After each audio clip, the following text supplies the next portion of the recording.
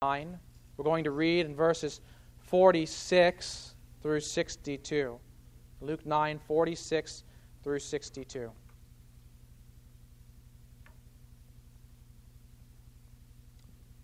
An argument arose among them as to which of them was the greatest. But Jesus, knowing the reasoning of their hearts, took a child and put him by his side, and said to them, "Whoever receives this child in my name receives me. And whoever receives me receives him who sent me. For he who is least among you all is the one who is great."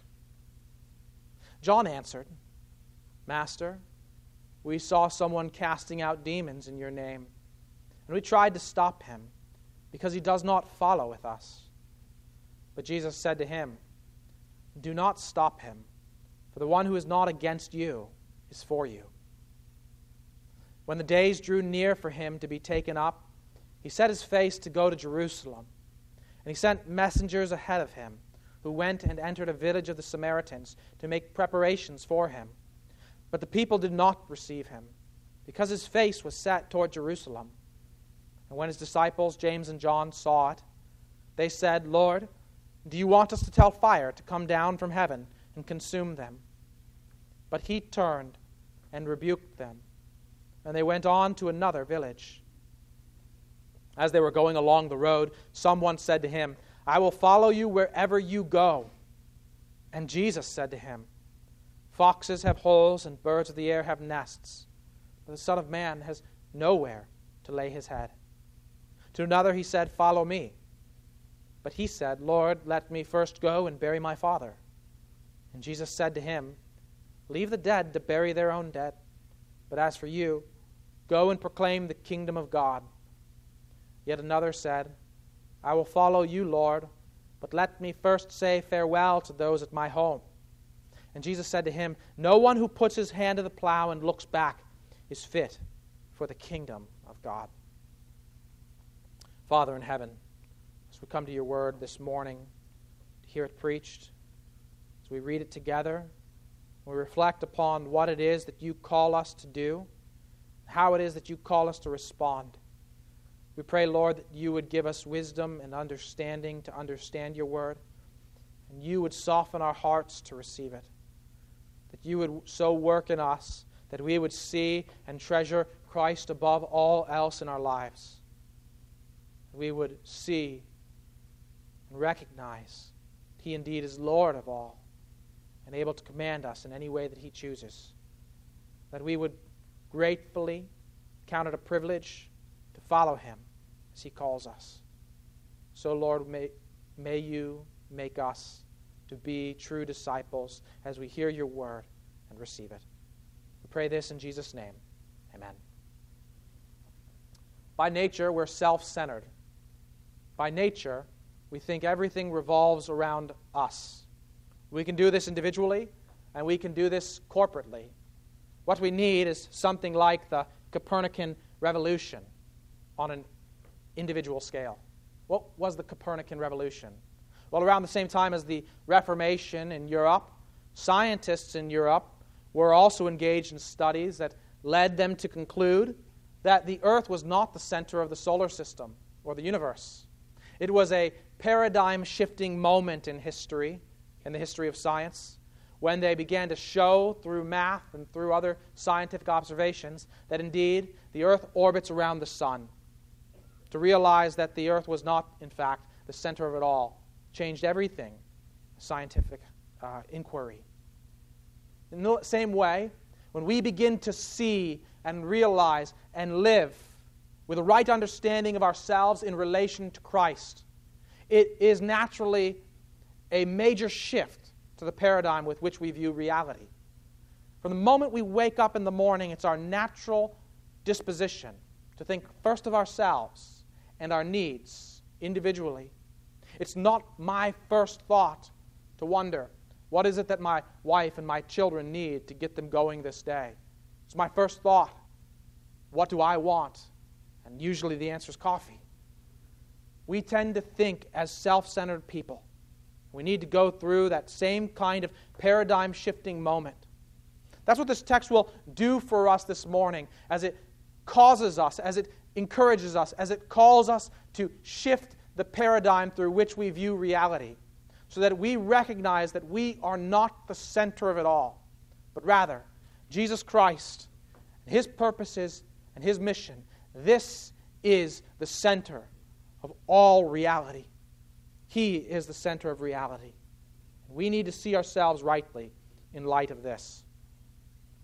The disciples were having trouble. As we come to our text and we see what's going on in this passage, we see that the disciples were having trouble understanding how this applied in their lives. And you can see it right from the very beginning.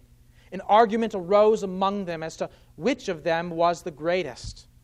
When you can, from one perspective, understand what might be going through their minds. Reflect on where we've been in Luke's gospel up to this point. In Luke chapter 9, Jesus had just taken away that inner three from the 12, Peter and James and John, and He had taken them to the Mount of Transfiguration, where He was gloriously transfigured before them. It would be natural for these three to think in their minds, we are the inner three, we are the special few. And the rest of the 12 would be thinking, at least we're part of the 12, and maybe there's a chance that one of us can gain that position that we don't yet enjoy. They're thinking in terms of internal rivalry. They're thinking in terms of competitiveness with one another. And so they begin to argue amongst themselves as to which of them is the greatest. But Jesus knew the reasoning of their hearts. He knew what they were thinking. And I want to focus for a moment on these two words, an argument and the reasoning of their hearts. You see, in our translation, it's necessary to render these two words differently. But they both translate the same word in the Greek text. They both translate a word that can refer to internal reasoning or the way in which we reason with one another. And the context helps us to see that in the first case, what the disciples are doing is arguing amongst themselves. And the second case, what they're doing is reasoning internally, that they have internal thoughts that Jesus Himself perceives. But the reason why I want you to know that those two words are, in fact, the same word in the original text is because it's a key word throughout Luke's gospel, where he connects a theme from one end of the gospel to another. Look back with me to Luke chapter 2. Turn back to Luke chapter 2 and let me remind you in Luke 2, verse 34 and 35, in this context, Jesus as a baby is brought to Jerusalem to be circumcised by His parents. And a man named Simeon is filled with the Holy Spirit, and he takes up the child in his arms, and he speaks these words to Mary, to Jesus' mother. Simeon blessed them and said to Mary his mother, "Behold, this child is appointed for the fall and rising of many in Israel, and for a sign that is opposed. And the sword will pierce through your own soul also, so that the thoughts from many hearts may be revealed." It's the same idea there in Luke 2, 34 and 35, the thoughts of hearts, that one of the things that Jesus will do, for which He's appointed in His ministry, is to reveal the internal thoughts of men. And we can look back even further, and we can see in the Magnificat how Mary said that the Lord is one who opposes the proud and gives grace to the humble, and He exalts those of humble estate. And in that great Magnificat, she says that He scatters the thoughts of the proud, there in verse 51. He scattered the thoughts of the proud in the thoughts of their hearts. The same idea. You have this theme that is then established in Mary's words and in Simeon's words, that the Christ would be one who reveals the thoughts of men. And as He does so, God would pursue His purpose, something that He's done and will do again, of destroying those who are proud, those who are conceited, those who are full of themselves in the thoughts of their hearts. From that point in Luke's gospel, we've seen several instances where Jesus goes about discerning the thoughts, or where Luke, as the narrator, reveals to us the thoughts of people's hearts. In a couple of occasions, they're good and faithful thoughts. For example, in verse 15 of chapter 3, after people had been baptized by John the Baptist, we read, "As the people were in expectation, and all were questioning," it's the same word, questioning, thinking in their hearts concerning John, whether he might be the Christ. These are good thoughts. They are thoughts of faith. Of course, John was not the Christ, but they were thinking along the right lines. They were looking in expectation for the Christ's coming. But most often, when we see the thoughts of men's hearts revealed, they're thoughts of unbelief. They're thoughts of pride. Let me give you simply one example in Luke chapter 5 when Jesus gave strength to a paralyzed man's legs. Before he did this, we can see there in verse 20 of chapter 5, when he saw their faith, he said, "Man, your sins are forgiven." And the scribes and the Pharisees began to question, it's the same word, saying, "Who is this who speaks blasphemies? Who can forgive sins but God alone?" And when Jesus perceived their thoughts, he answered them, "Why do you question in your hearts? Which is easier to say, 'Your sins are forgiven you,' or to say, 'Rise and walk'? But that you may know that the Son of Man has authority on earth to forgive sins," he said to the man who was paralyzed, "I say to you, rise, pick up your bed, and go home." That's not the last example, nor was it the first, but it is a good representative example of what often happens in Luke's gospel when Jesus comes and discerns the thoughts of a man's heart. He shows that their thoughts are hypocritical, that their thoughts are unbelieving, that their thoughts are not properly responsive to the revelation that they are receiving from Almighty God through the person of Christ. And so, as we reflect on what's going on here at the outset of this passage, we see that Jesus' disciples are acting very much like those scribes and Pharisees. This puts them in a dangerous situation as they argue amongst themselves about their own personal greatness, and as they reason in their hearts about whether one of them will be greater in the kingdom than another. They are in danger of going the path of all who are proud, of being among those people whose thoughts the Lord scatters, those people who the Lord brings down. He exalts the humble, but he lays low the proud. We can see that all throughout Scripture. That same theme, that same principle. The disciples are in danger of becoming like the Pharisees. But Jesus is gracious, and he is patient, and he will instruct them so that he can reorient their perspective, so that he can turn the paradigm through which they view the world away from themselves toward Christ, toward God's purposes, and to the part that they properly play within it. So knowing the reasoning of their hearts, Jesus took a child and put him by his side. Now, why would Jesus take a child in this moment? Why would he use a child as an object lesson? James Edwards in his commentary writes, "We are mistaken if we imagine that Greek and Jewish societies extol the virtues of childhood, as is generally true in modern Western society. Societies with high infant mortality rates and high demand for human labor are not sentimental about infants and youth. Until children could contribute to the labor force, they simply had not arrived. In that society, children were not valued. Children were not looked upon as people who were considered useful and valuable, and they were the least of these. But Jesus is not one who is controlled by his culture. Jesus had an entirely different value system. And he uses this child in this moment as an object lesson to show his disciples the value system of the kingdom into which he's called them. So they will realize that the problem is not who is the greatest among them. The problem is the very conversation that they're having. They still have not gotten what he has been teaching them. But if for a moment they had reflected on all that he had shown them to this point, even on just a few of the words that Jesus had taught them throughout this gospel, they might have reasoned differently. The thoughts of their heart might have been quite different. For example, look back to Luke chapter 7. Look back to Luke chapter 7. And in this context, Jesus is talking about John the Baptist. And here, as he speaks about John the Baptist, he also speaks about the nature of true greatness within the kingdom. In verse 28 of Luke chapter 7, he said to the crowds, "I tell you, among those born of women, none is greater than John. Yet the one who is least in the kingdom of God is greater than he." When all the people heard this, and the tax collectors too, they declared God just, having been baptized with the baptism of John.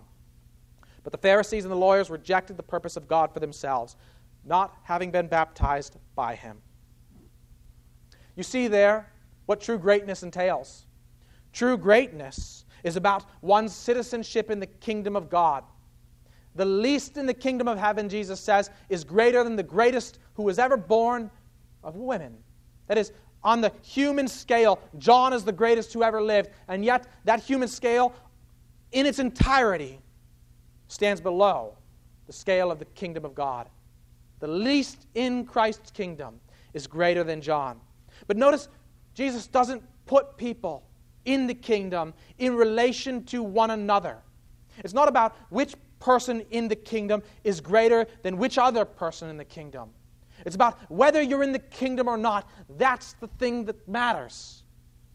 Being in the kingdom implies that we ought to embrace the value system of the kingdom.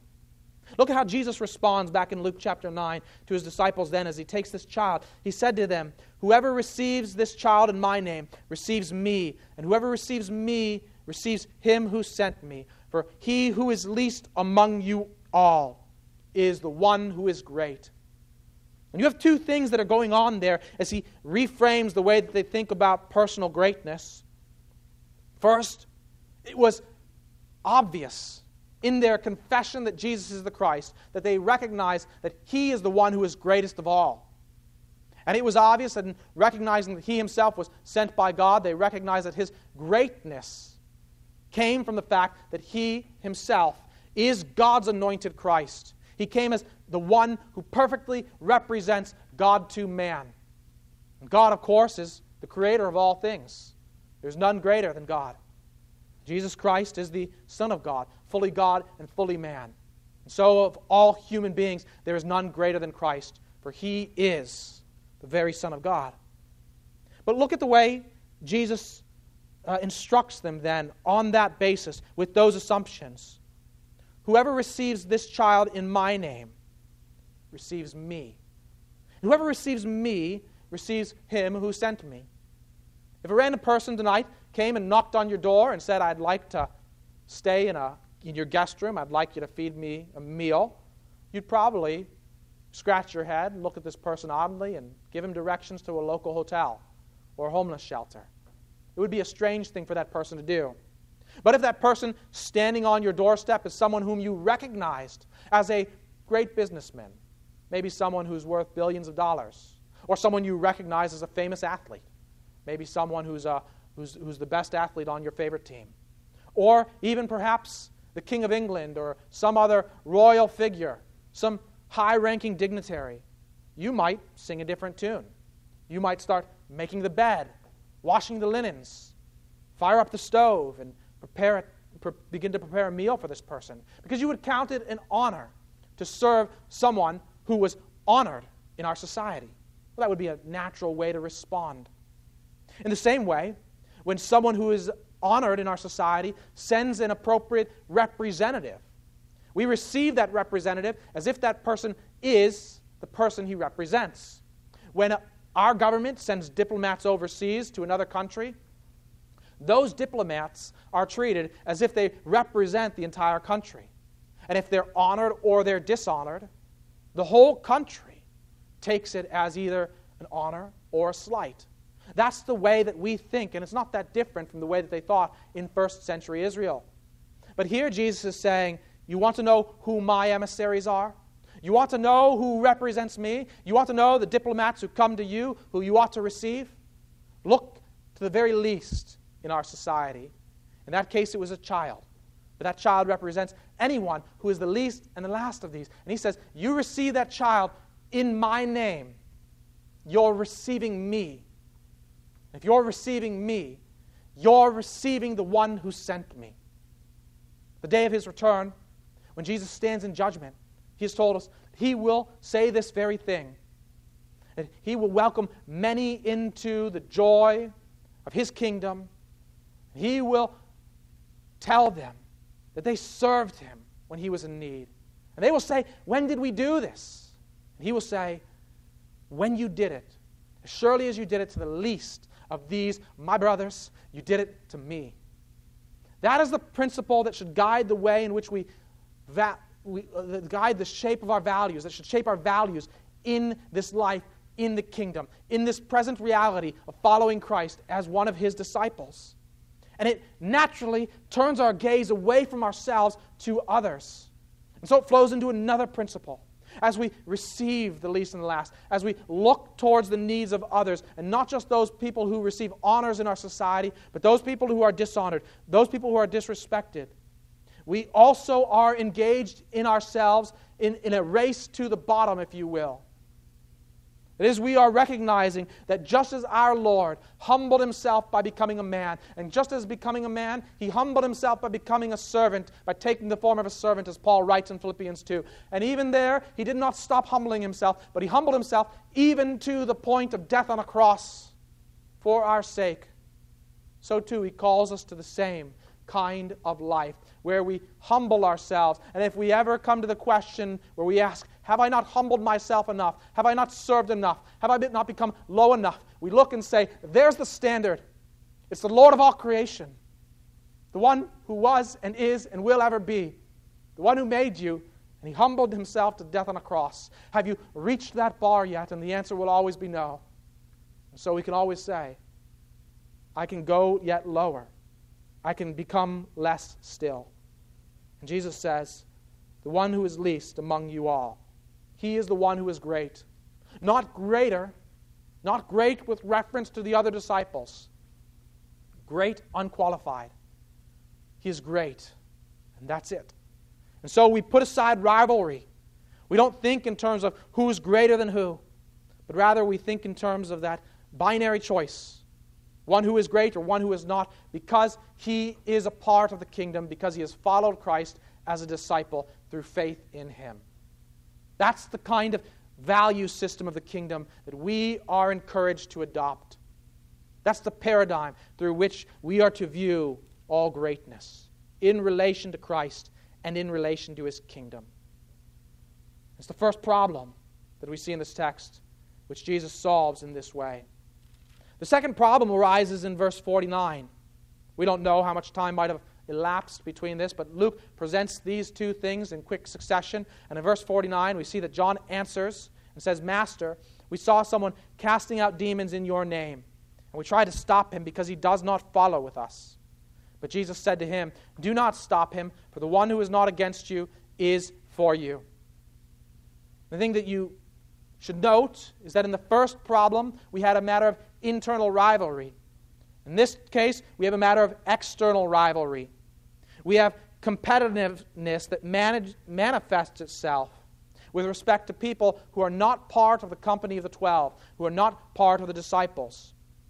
Now, when I was in high school and I was studying chemistry, I learned a helpful method for solving problems. Here's a problem that faces John. And the way that he solves it is by hindering this man from doing what he's doing. And the method that I learned was simple. You write at the top of the page those things which you know. And then right below that, you write those things which you don't know. Those are the things that you're trying to discover. And then you write under that principles that you've learned, the scientific principles that would guide you in your problem solving. If we can transfer that methodology to the problem that is before us, and that was before John, we can do the same thing. What does John know? He knows that here's a man who's not part of their company, and yet he is casting out demons in the name of Jesus. If we expand the vision of John to a larger context, to recent events, we can say some other things that he must know. He knows that he and the other 11 disciples failed to do this very thing very recently. When he and James and Peter came down from the Mount of Transfiguration with Jesus, what did they find? But the 9 disciples trying to cast out a demon from a boy and finding that they were unable to do it. Here is a man who is doing it, and in Jesus' name. Moreover, we see at the very beginning of chapter 9 that the only reason why any of the apostles were able to do this kind of work in the first place, before they found that they failed, the only reason they were able to do it in the first place was because Jesus gave them authority to do it. So what's the thing that he doesn't know? How should he respond to this man who is doing this mighty work? Because he knows another thing. He's not one of our group. He's not following with us. And yet he has this principle as well that should guide him in his reasoning. that when one works in this way, in the Gospels, in the name of Christ, he is doing a work by the Spirit of God. He's not doing a work in his own strength. He's not doing it apart from the purposes of God. And if God is doing the work, then is it not a right work? And what is John doing if he is standing in the way of a work that God is doing? He has not reasoned rightly. He may think in saying to Jesus, Master, we saw someone casting out demons in your name, and we tried to stop him. He may think that he's going to receive approval from Jesus, but he does not. Jesus said to him, do not stop him, for the one who is not against you is for you. See, the crucial reality is that for John, this is about him and the other 11 disciples. He's not following with us. But look over to Luke chapter 11 in verse 23 and see how Jesus will speak at a later moment in this gospel.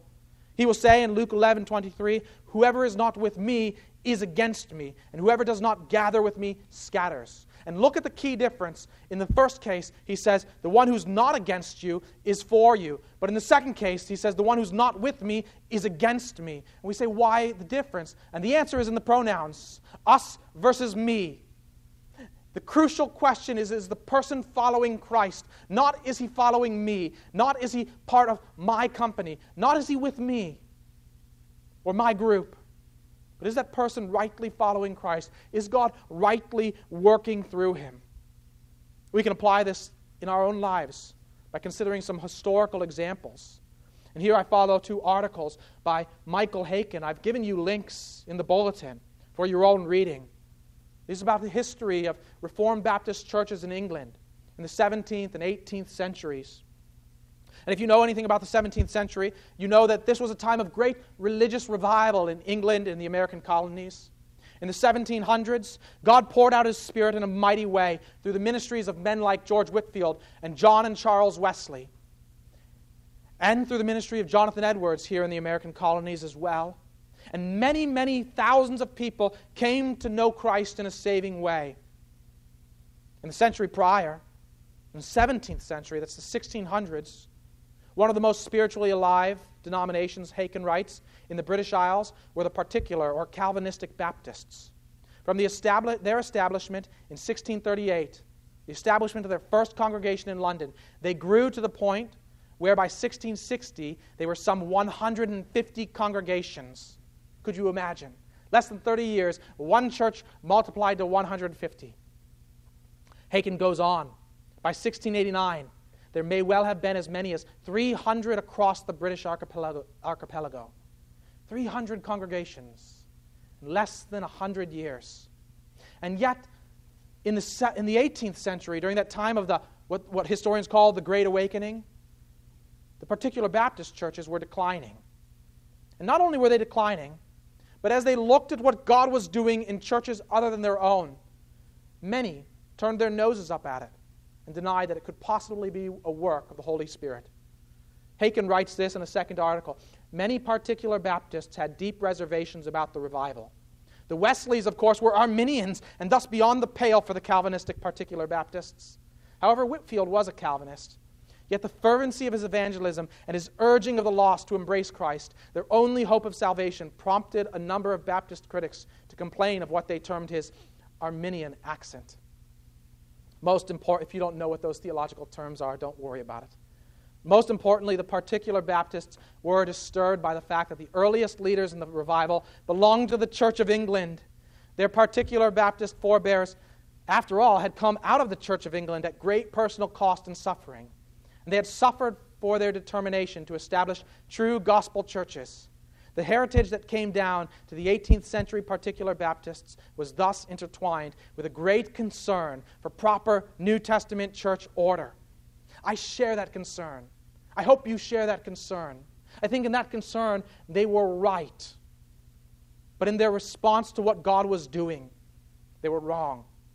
John Gill, the leading particular Baptist divine, for much of that century, Haykin goes on, well expressed the ecclesiological convictions that prevailed in the particular Baptist community.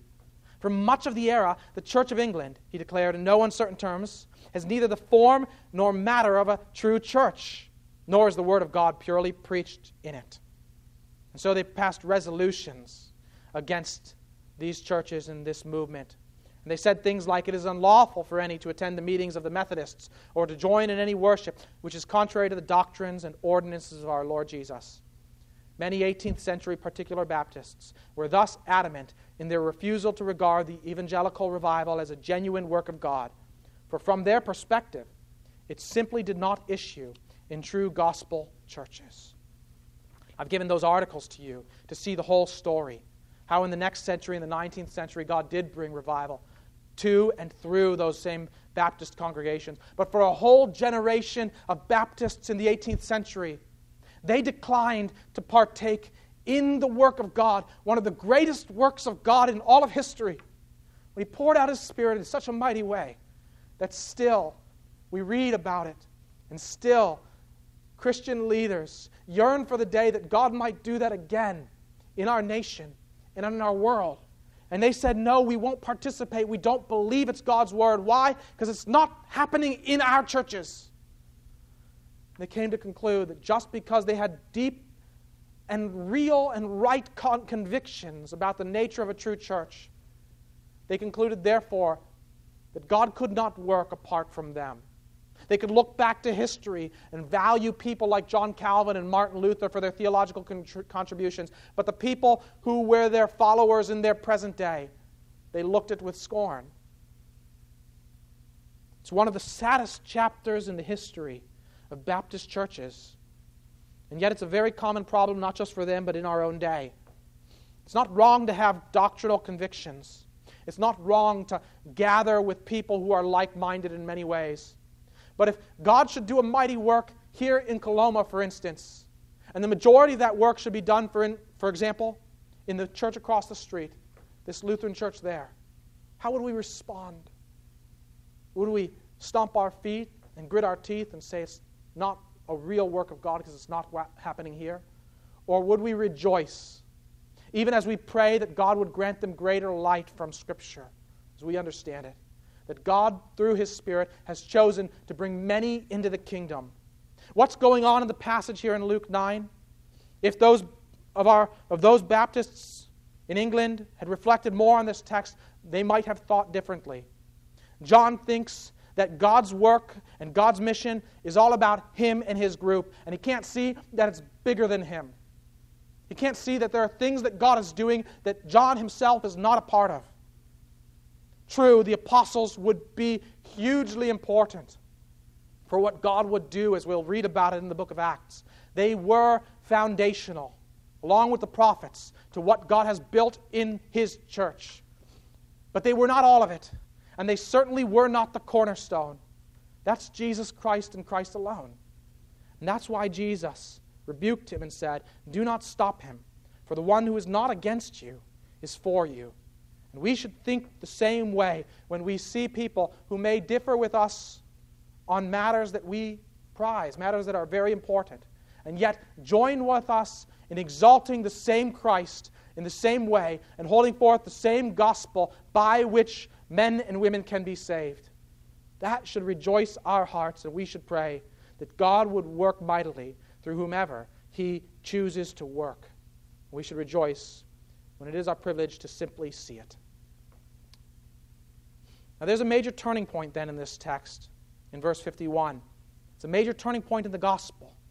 We see that when the days drew near for Him to be taken up, Jesus set His face to go to Jerusalem. And that's a way by which Luke indicates His definite resolve to do what He's predicted again and again, saying that He must go to Jerusalem and suffer many things at the hands of the chief priests and scribes, and be crucified, and after 3 days He must rise. That's got to happen in Jerusalem, and Jesus sets His face with resoluteness to go there. This is a major turning point in this gospel. And it's another way in which Luke shows that the cross was not an accident in the plan of God. It was the plan of God from all creation, that His Christ, the very Son of God, should go to a cross to die for us. But in this particular narrative, we see that Jesus also sends messengers ahead of Him. There's a lot of emphasis on His face. He set His face to go to Jerusalem, and a literal rendering could be, and He sent messengers ahead of His face, who went and entered a village of the Samaritans to make preparations for him. But the people did not receive him because his face was set toward Jerusalem. And as we see that the Samaritans don't receive him, we understand that the reason they don't receive him is because the Samaritans are at odds with the Jews. They have a number of disputes. One of them is about the proper place of worship. Is it in Jerusalem at the temple, or is it on Mount Gerizim there in Samaria? And they've had this dispute for many, many years. And so Jews did not count Samaritans as truly Jewish, as true Israelites. And Samaritans regarded the Jewish people as not worshiping God rightly. And they had this dispute. And so as Jesus sets his face to go to Jerusalem, and they perceive it, they refuse to receive him. So what does he do? Well, John and James once again open their mouths and stick their feet in their mouths. Lord, would you like us to call down fire from heaven to consume them? They have a timetable. It's not Jesus' timetable. They have a sense of urgency. It's not the same sense of urgency that Jesus himself has. They're probably thinking about Elijah and how fire came down and consumed the sacrifice on Mount Carmel, and then how later he called down fire to consume the captains and their 50 men who came to arrest him and came to kill him, sent by the wicked King Ahaziah. They're thinking, we can call down that same judgment, can we not? Let us do that now. But they're not really thinking properly. They're not reasoning the way that we reasoned earlier. They're not thinking about what they really know, and they're certainly not applying the principles that they've learned from Jesus to deal with this unknown situation, with this difficult challenge, whereby Jesus has not been received by these people. If they had been thinking only about what Jesus had recently said, all the way back when he told them that they must take up their cross and follow him, they would remember that in verse 26, he said, for whoever, in chapter 8, verse 26, whoever is ashamed of me and of my words, of him will the Son of Man be ashamed when he comes in his glory and the glory of the Father and of the holy angels. And this way, and in many other ways, Jesus showed that judgment belongs to him, and he will dispense judgment when the time is right, when he comes in glory. But that time is not now. It's not now for us, and it wasn't now for John. It wasn't now for James either. They wanted to call down fire, and they should have been thinking, what if our Lord treated us like that? What if he treated us with that same sense of urgency with which we treat the Samaritans? God had a bigger purpose that they could not understand. The Samaritans would ultimately turn to Christ in large numbers. You see that in the book of Acts. In fact, John, along with Peter, was sent by the apostles to go witness it and to confirm it and to be the instrument, the means by which God poured not fire upon the Samaritans, but poured out his Spirit upon them. And you can see that in Acts chapter 8. But John can't see that now because his vision is so clouded, because he cannot see past himself, nor can James. They're focused and fixed upon their own greatness, upon their own sense of urgency, upon their own timetable. They don't realize that Jesus has bigger plans for these Samaritans. If they had, they would have done what Jesus led them to do after he rebuked them. Simply go on to another village. They would have judged that situation with the patience that it demanded, not by seeking to take judgment into their own hands. What about us? What about you, friend? Some of you may be here who are not quite sure whether or not you're in Christ. You're not quite sure whether or not you want to follow him. And you're wondering, is this life of discipleship for me? I want to encourage you to reflect on what Jesus demonstrated of his loving character in this passage toward the Samaritans, his great and perfect patience. And I want to encourage you to reflect on your disposition toward God. In the book of Ephesians, in Ephesians chapter 2, in verse 11, we read these words, "Therefore remember that at one time you Gentiles in the flesh, called the uncircumcision by what is called the circumcision, that is, Gentiles called the uncircumcision by the Jews, which is made in the flesh by hands. Remember that you were at that time separated from Christ, alienated from the commonwealth of Israel, and strangers to the covenants of promise, having no hope and without God in the world. But now in Christ Jesus, you who once were far off have been brought near by the blood of Christ. For he himself is our peace, who has made us both one and has broken down in his flesh the dividing wall of hostility by abolishing the law of commandments expressed in ordinances, that he might create in himself one new man in place of the two, so making peace, and might reconcile us both to God in one body through the cross, thereby killing the hostility. And you hear those words of hostility, and you hear those words of separation, and you see what God accomplished through Christ on the cross was bringing peace where there was hostility. First and foremost, peace between us and God, and also peace with one another where there was hostility and division. He made that possible through the cross. He made that possible because he resolutely set his face to go to Jerusalem.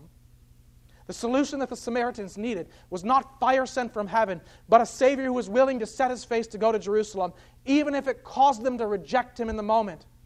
Because he went to atone for their sins. He went to atone for our sins. He went to atone for the sins of James and John. And he's patient with us.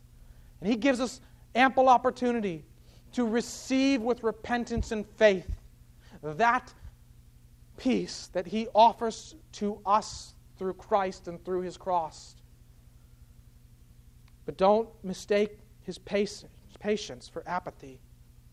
He is long-suffering. But we never know when he will say our time is up. So now is the time to believe. Now is the time to return to him in faith. Now is the time to trust in Christ who gave his life for you so that you might be healed. Because God did not pour down fire from heaven on them or on us. He poured down his wrath on his Son for us so that we might be saved.